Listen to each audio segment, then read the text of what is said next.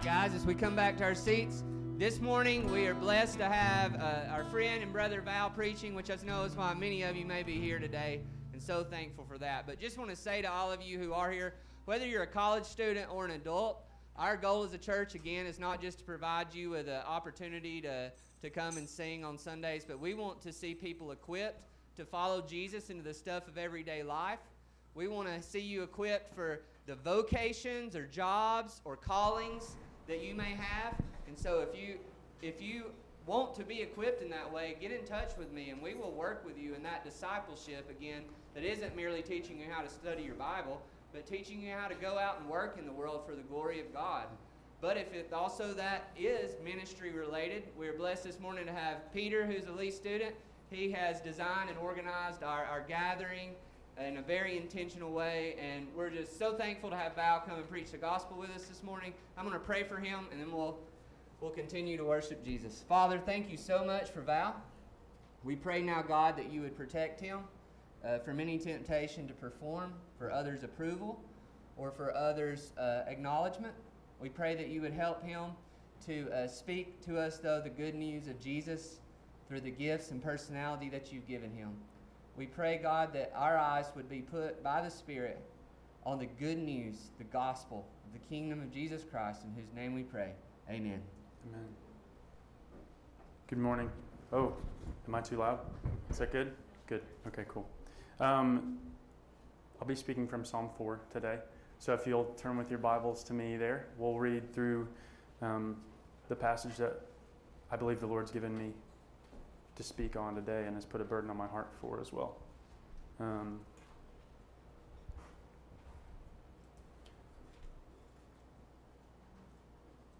Psalm 4, to the choir master with stringed instruments, a psalm of David. Answer me when I call, O God of my righteousness. You have given me relief when I was in distress.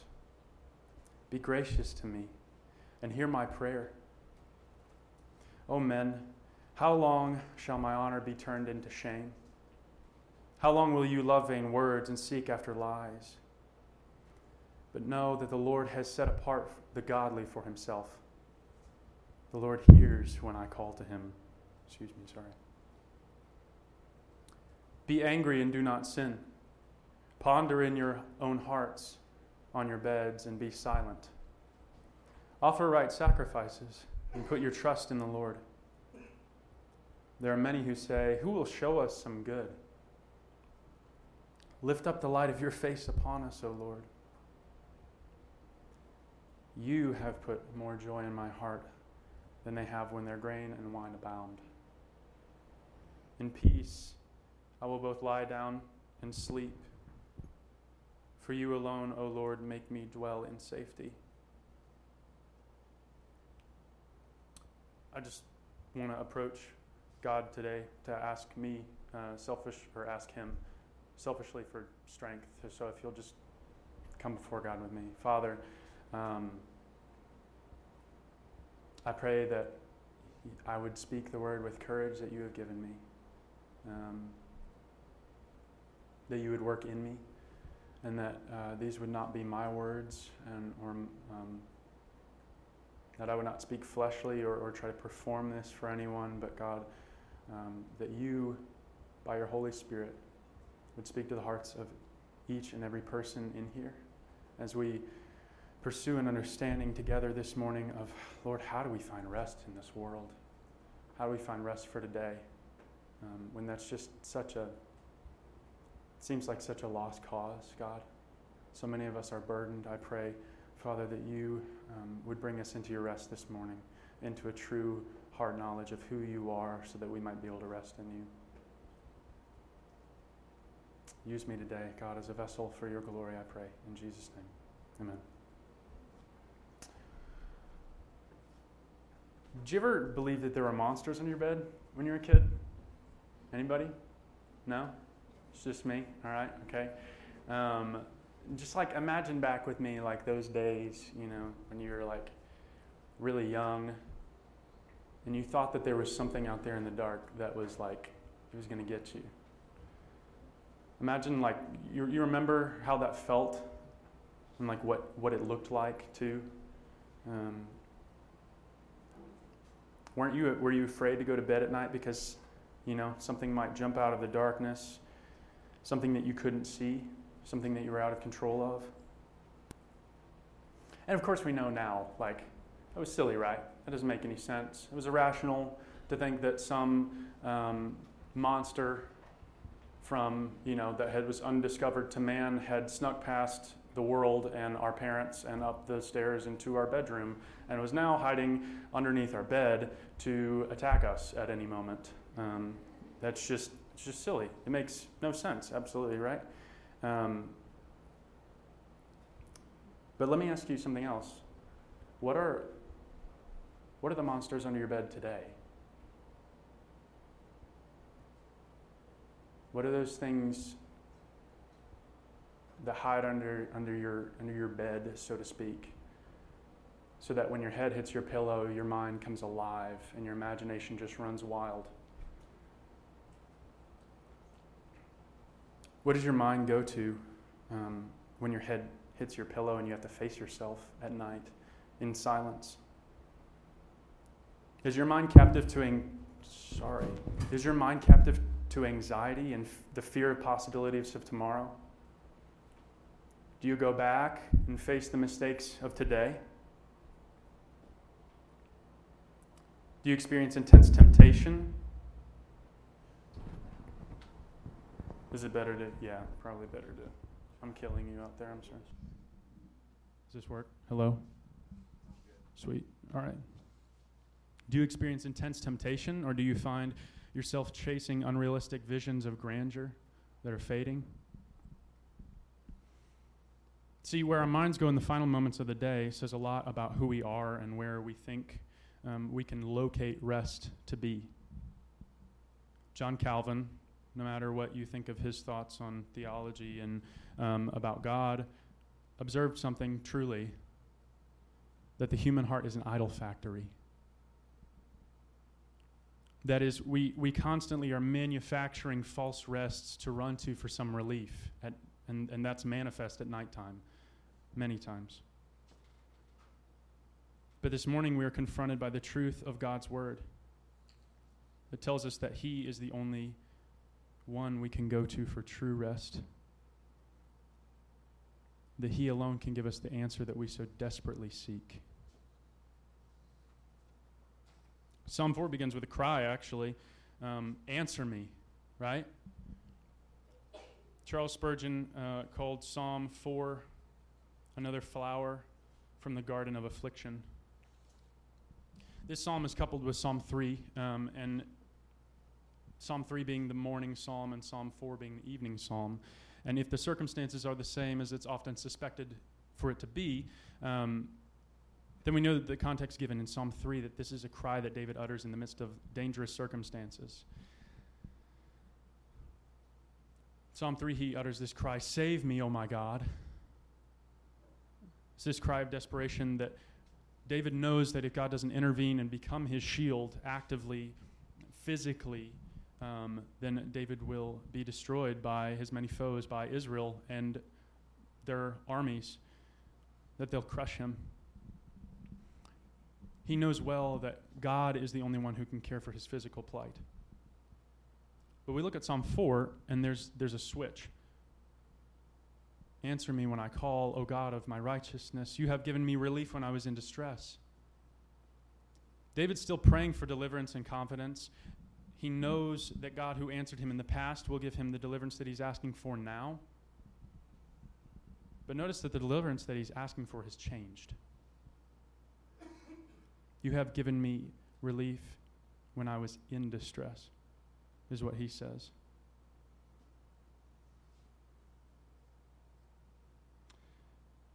David has been protected physically by God from his enemies, and yet he needs something more than just physical protection. He needs deliverance in distress. The cards are the same. Absalom, his own son, is probably still pursuing him to kill him. And though he's been delivered physically, he has only escaped his pursuers momentarily. They're still coming after him. And so I can imagine with me how David's feeling right now. in this moment. He's on the run, in the cave, betrayed. Sound familiar? You know that there has to be something in David that like says, really? Really, God? Like we're back here? I've served you all these years and been faithful to you. Faithful to your ungrateful and unfaithful people, and I'm back in a cave on the run for my life. Except at least last time, it was the king that you had rejected, so that made more sense. But now it's my own son that I'm running from for my life. So David does the only thing there's left to do. Abandoned by many of his friends, by his kingdom, and bereft of physical hope, he calls out to God in desperation. And though he's confident that God, who is righteous, will make things right, he calls out to God in the midst of his trouble for internal deliverance from anxiety and shame that is eating away and stealing his rest. David seeks internal spiritual deliverance that will last rather than situational deliverance that can fluctuate. And so I was in Voices of Lee for 3 semesters of school, and it's interesting. There was, Voices is a little bit of a high pressure group sometimes. There are rumors, whatever. Anyways, but we're also super dramatic, so you should know that, everyone. But it's a performance group, right? There's expectations. You gotta show up to rehearsal promptly, make sure you shower. If you're traveling, you have to have a bag packed with all the clothes that you would need for the weekend. And maintain good vocal maintenance, right? Protect your voice, try not to get sick. If you do get sick, suck it up. But there was one thing in particular that was very important, and that was to be at the bus on time. Danny would give you a time to be there, and usually the goal was to try and be there 15, 30 minutes before so that you kind of tidy up around the bus, get your bags on there, fit all our bags in the bottom of the bus because everybody's a diva and they pack their entire wardrobe, and, shine the tires, whatever else. And that was the goal. But sometimes that wouldn't happen, and there was this intense anxiety and fear in everybody that would just kind of it would steal our rest. It's a real thing. I know it sounds petty. I know it sounds stupid, but there was a dream that everyone had in Voices, and it was dubbed the Voices dream because everyone's was the same. You woke up late, the bus left you, and you're helpless. You're, you can't do anything.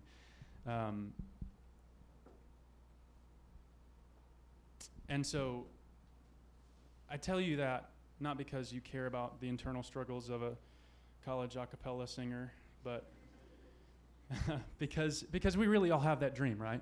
We've all got that thing, whatever it is. The Voices dream for most of us on earth just isn't about voices. It's not about a cappella. It's not about getting left by a bus. But it's that thing that wakes you up at 2 a.m. in a cold sweat. It's what makes you dread going to bed at night because you know that when your head hits your pillow and you finally have a moment of silence, your mind will just go on a rampage, exploring all the possibilities of what could happen, indulging in anxieties of tomorrow. We're all seeking some internal deliverance from some kind of internal turmoil, whether that be want or temptation or anxiety or shame. And for us today, as we read over Psalm 4, the last part of the passage where he says, "In peace I will lie down and sleep," that means nothing to us. Some of us can't even remember the last time that we had a restful night's sleep.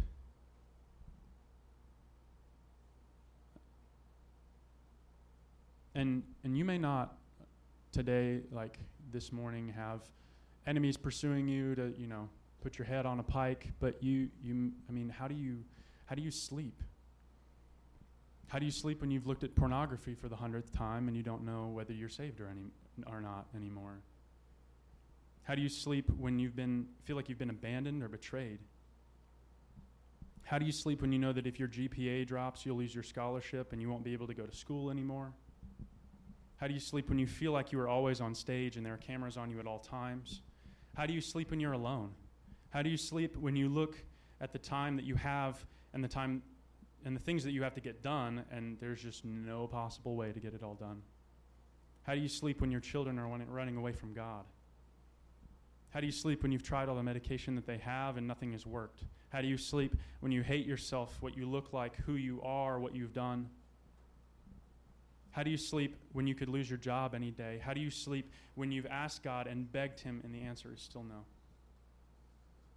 And how do you sleep when you've lost everything?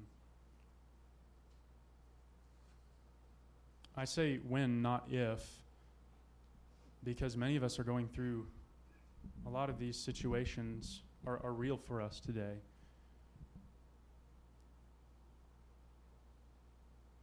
I know I've wondered many nights, like on my bed, how am I going to get any rest for X?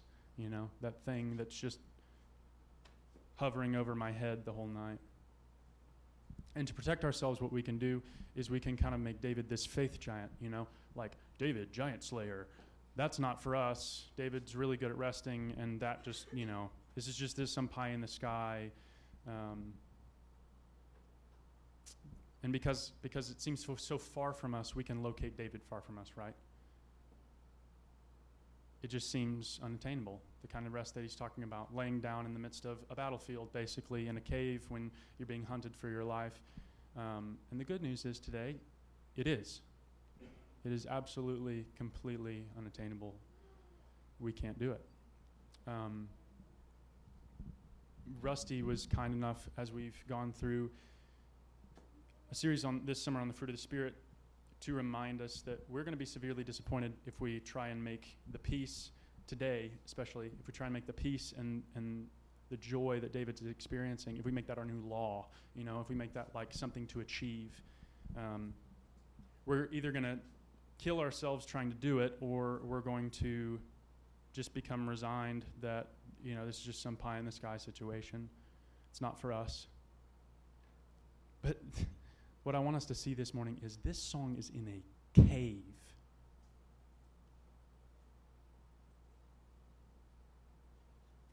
It's an encouragement to the men around him sitting in doubt that God could bring good out of their current situation.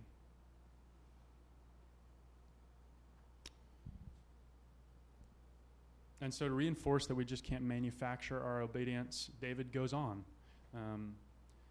We can't just pick ourselves up by our bootstraps, because in verse 4 and verse 5, David says, "Be angry and do not sin. Ponder in your own hearts on your beds and be silent." Selah.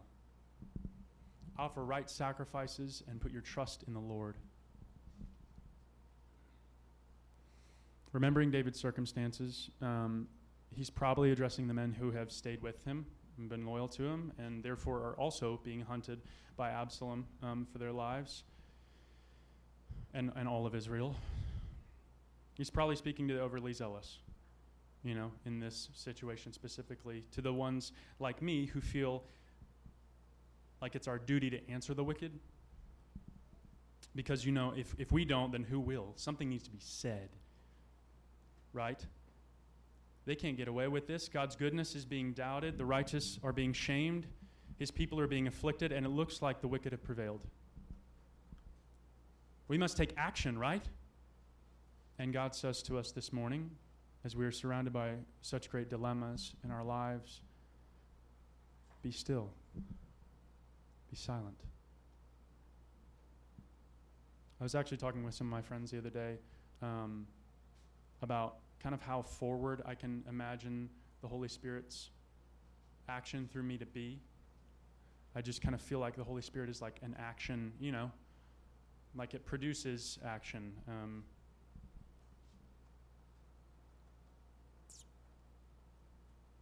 And because this is how he's often portrayed, right? Holy Spirit equals fire, miracles, healing, and tongues. And that's true. I'm not making fun of that. I believe that. I agree. The Holy Spirit does give beautiful gifts to his children, and yet, as we went through this series on the fruit of the Spirit, We've seen the fruit of the Spirit expressed in characteristics like peace, patience, gratefulness, gentleness, self-control last week. Looking back and remembering that this week as I was writing and looking at this text, I realized that the Holy Spirit coming through us, bearing his fruit, looks much more still than I often think the Holy Spirit to be. And David, being led by the Spirit in writing this psalm, gives us a command to live as God would have us in the face of such affliction, shame, and injustice. But let's just understand what this is not this morning. We can fall into two ditches. The first being the denial of our emotions, and the second being the indulgence in our emotions. And David's cautioning us against both. This is not a denial of our feelings that God is asking of us. Not I'm not mad. You know what I'm talking about? Like the friend that says, I'm not mad. And that just means figure out what you did and then fix it. God is not commanding us to play pretend it's okay, to dress up and hide our feelings. Actually, the scripture recognizes that in the face of such injustice, we should be angry. When the righteous are afflicted and shamed and the wicked are empowered and prosper, we should be angered. In fact, the scripture doesn't say, I guess you can be angry if you want to. No, in the face of such wickedness, we're told, be angry. This should be the response of the righteous when justice is suppressed. We're not commanded to bury our feelings, but the text also doesn't say to indulge in them. We should submit our emotions by actively understanding the love of God. The love of God that God has set apart the godly for himself. And that understanding enables David and then also us today to hold our tongues, to continue righteously, to feel the freedom from even having to address or fight back against these wicked men, a freedom from controlling our situation. It's interesting, as I kind of surfed around on the interweb this weekend, or this week, I found that as a culture, we're kind of obsessed with sleep, right? I knew that, but I didn't know that.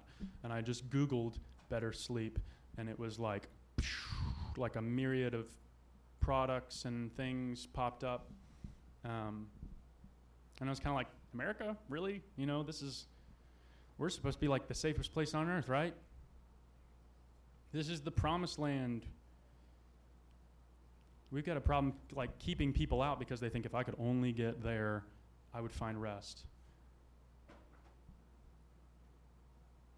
But it's interesting, despite what our high school history books told us, we're no more restful than the rest of the world. Maybe actually even less so. We have the fanciest security systems that can lock our houses for us and call every EMT and police officer in the state if our house gets broken into. We have, you see those ads on TV and Instagram for a newer, softer pillow every day. We have gravity blankets now that are filled with sand or whatever to hold us down and help us rest better and feel less anxiety. And we've made watches too to monitor, there's 100, to monitor our sleep so that we can monitor how well we sleep, how much we're sleeping. We have beds that form-fit our bodies, personalized per individual. We even have sleep formulas now. Have you seen these? Anybody? I tried one the other day. I don't know if it works. I felt like I slept when I woke up.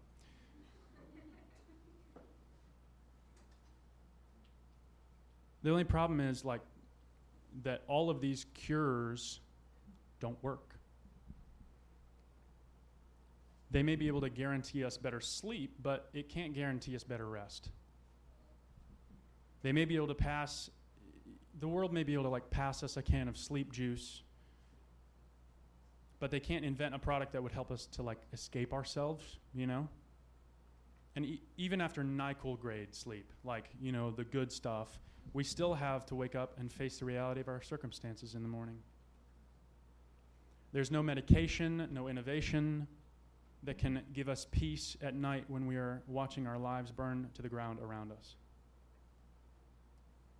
And no matter what the false rest is, whether it's physical circumstances or goods that we think would make it possible for us to finally sleep, in the face of such great persecution and trial like David's facing in this text, we realize how weak our false rests are, how small and temporary the solace they provide for our hearts is.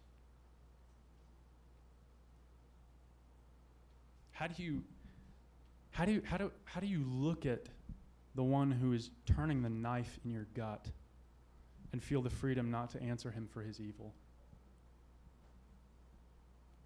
How do we get to the point where you can be publicly put to shame and have your reputation and integrity challenged in front of everyone, be lied about and slandered, and feel no need to justify yourself or retaliate in hatred? It takes a knowledge that someone's going to take care of it for us, an assurance that all will be all right. We are told this morning to be silent before injustice, to ponder, to trust, and to hold back. For us to continue to offer sacrifices when we face trial and affliction, we have to have a trust that God will provide for us. And it's like David's commanding his people to offer sacrifices. It's like, what in the world, David? Offer sacrifices? Like, what are you talking about? We need these animals for energy and sustenance, provision to be able to stay alive and fight this war that we're losing currently. And this is the kind of realism that can set in and make us draw into ourselves as we experience trial and feel that God has forgotten us.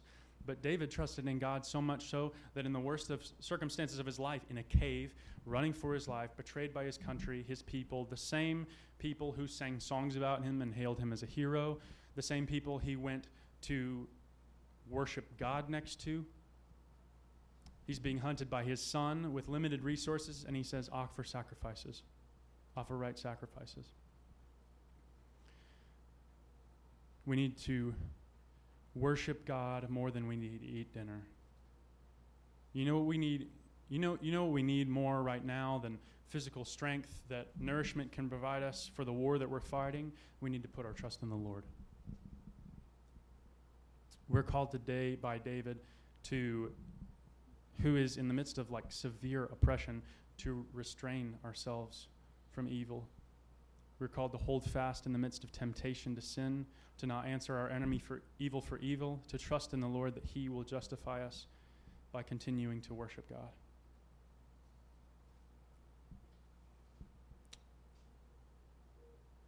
And then the last portion, the last 3 verses come.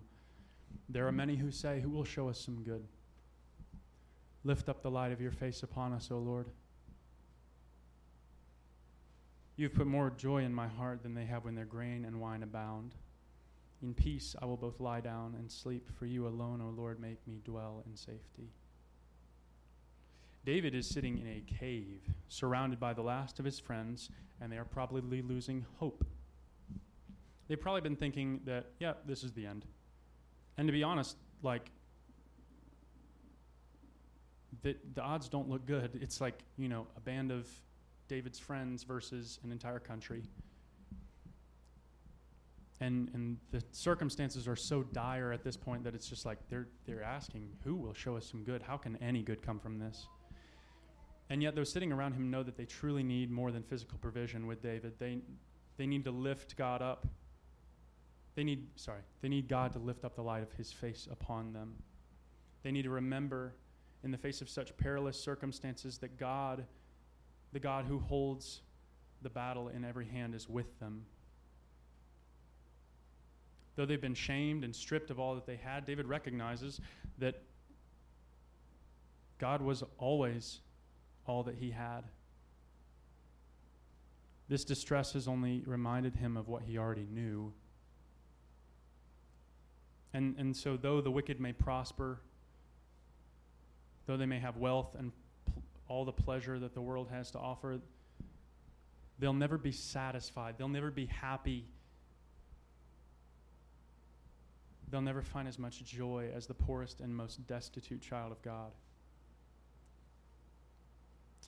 This kind of joy that David's got, that we're looking at right now, is the joy that like shows us that the world's priorities are upside down.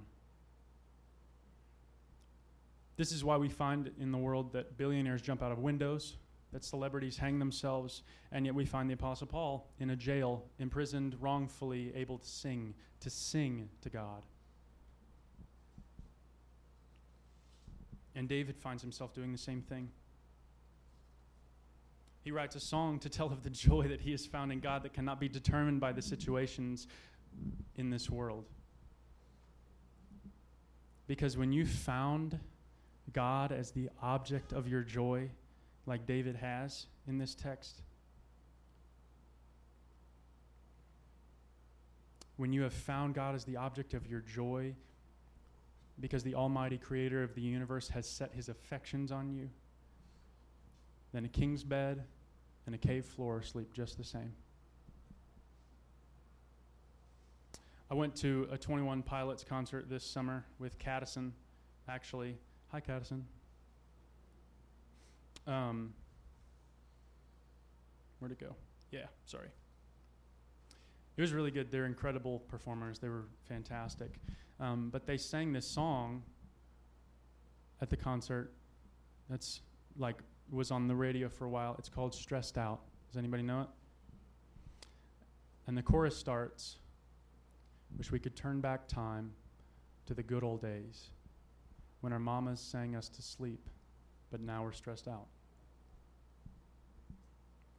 And I think that song is really popular because everybody hears that and they know exactly what they're talking about. In the face of being stressed out, we just wish that we could go back to a simpler time when we were carefree, when we didn't have to be responsible or worry about paying the bills or feeding ourselves or feeding others, because when we were infants, we were oblivious to danger and fear, right? It was bliss. Everybody did everything for you. You pooped on yourself. Have you ever seen an infant being sung to sleep by their mom, or just falling asleep in the strong arms of their dad?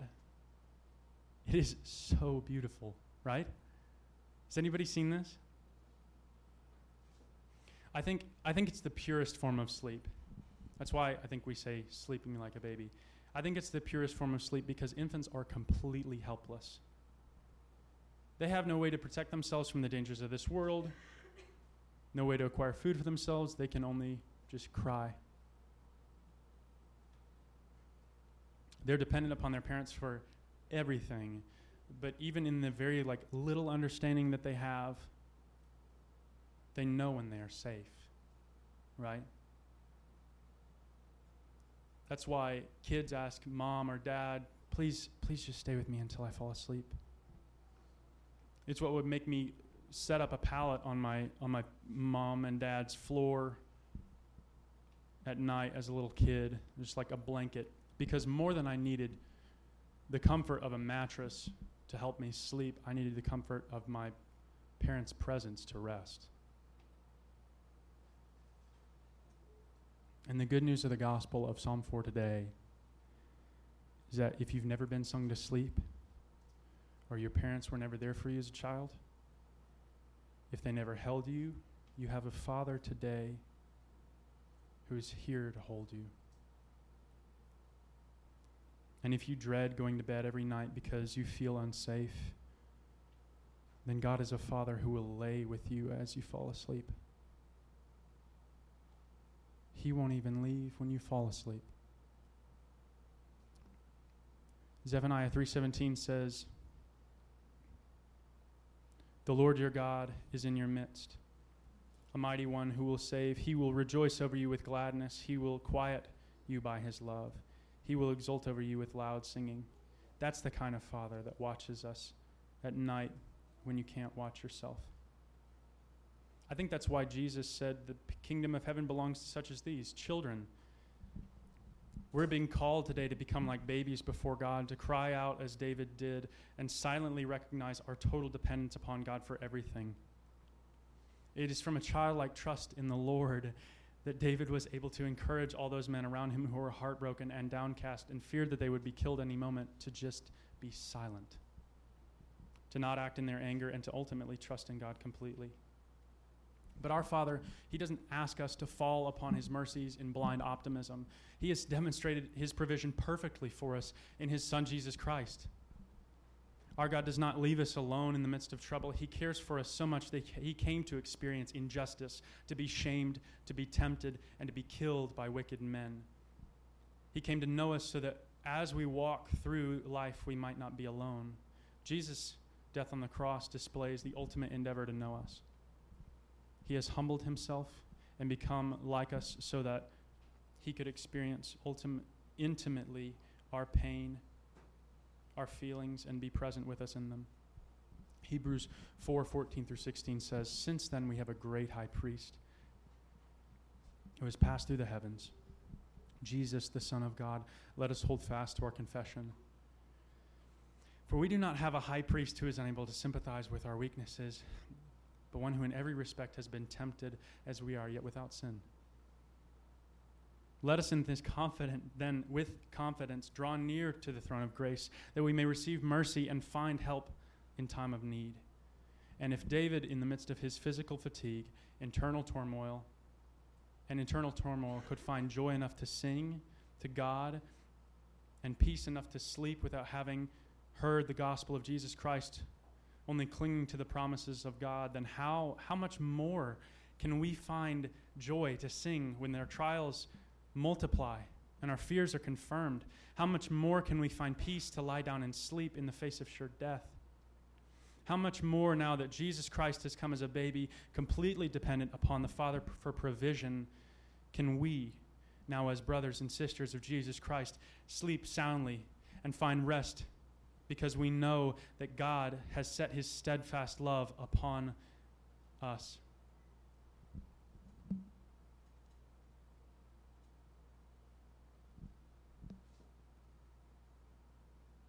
How much more can we just be completely dependent on our Father for provision?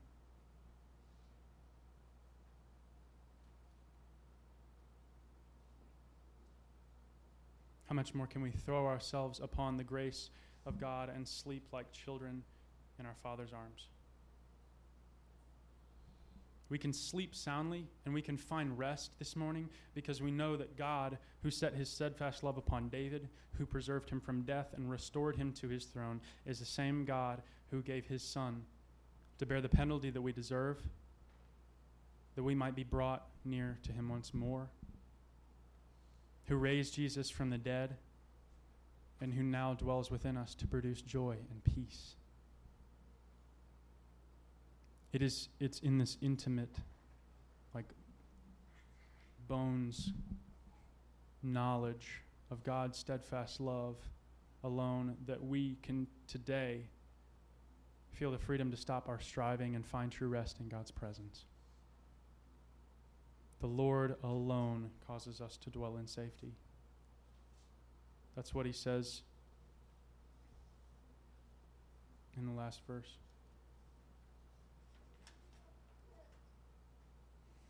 And so, as we've kind of been confronted by the beauty of the gospel today, imagine with me, what would this look like if we lived this out? What would it look like if we actually felt this and lived in this? How freely we might approach the work that we have to do every day. The same work that causes us stress and anxiety, that we might approach it with joy. How free might we be from the stresses and obligation of our lives to just actually live our lives? How could this affect how we live on mission every day to the areas of our city when we feel called upon to live the gospel into? In light of the message of the gospel according to Psalm 4 today, we could hope that our heads would hit our pillows at night without us feeling the stress to make more relationships or manufacture the work of God. I think where I've seen the beauty of this truth put into action frequently is just sort of in a glimpse of it is in Matthew's table here, where I've just seen people just willing to be needy and weak before each other. That's just been so beautiful to me. And by living around people who are struggling and believe that gospel truth every day, that the Lord alone causes us to dwell in safety, we can find ourselves like willing to give up the facade of strength. Because when you and the person next to you are just children dependent upon God for every good thing, then it becomes easier to recognize your dependence. And it becomes much easier to ask for help from those around you. It becomes easier to humble ourselves and to recognize that we cannot live this truth out alone, but we must together, as the children of God, wage war against the lies that the world is telling us that we are strong. So the truth of the gospel, according to Psalms 4 today, is just that we are helpless children in our Father's arms, and that in a world of danger and affliction, He alone can provide us with the rest that we seek. Should I pray, or do you want to? Great job, Val. Let's bow our heads, please. And each week we believe that the Lord Himself offers us an invitation to His Word. We've heard a message of good news today that is difficult for all of us to find rest in such restless hearts and restless circumstances. And we believe that Jesus wants us to put our eyes on Him, and that's why He's invited us to His table. And so each week at the end of our gathering, we come to the Lord's table and we tear the bread, remembering Jesus' body that was given for us, a life that was lived in the perfect rest that we can never pull off apart from Him. And then we take the cup as a picture and a pointer, a sign, a seal of the blood of Jesus that covers us and gives us forgiveness for all of the false paths we take to find rest or refuge in the world. And so we like to ask a few questions before we go to the Lord's table. If you'll just continue to bow your heads and keep your eyes closed, whatever helps you to reflect. We want to ask a few questions. The first thing is, am I a follower of Jesus at all? Have I went to Him for rest? Or maybe I've just thought following Jesus was me keeping a list of rules, and if I keep those rules, then I'll have rest. Instead of throwing ourselves fully upon His perfect and finished work for us, because we don't want to invite you just to a table. We want to especially invite you to Jesus. As we come to the table, there'll be 4 tables out in the hallway, and we'll just go and gather around those as proportionately as we can, and someone will be there to lead you in what's happening if you're new today. But we open up this time for us to share and encourage one another with words of the gospel. And so we ask a few questions here now to help us, whether you might be led to confess and ask for prayer or to share words of encouragement. The first question just would like to invite you to ask in your heart now is, where do you need to repent and believe in the gospel?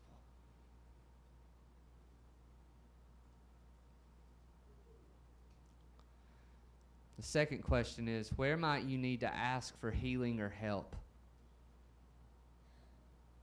As has been mentioned, this is a place where you don't have to be strong. You can be needy and ask for help, because we see in the blood and the body of Christ that He is our strength.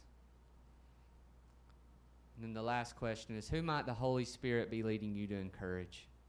You might want to make sure you're at their table to give them a word of encouragement, a scripture, and a story even, or just an arm around the shoulder.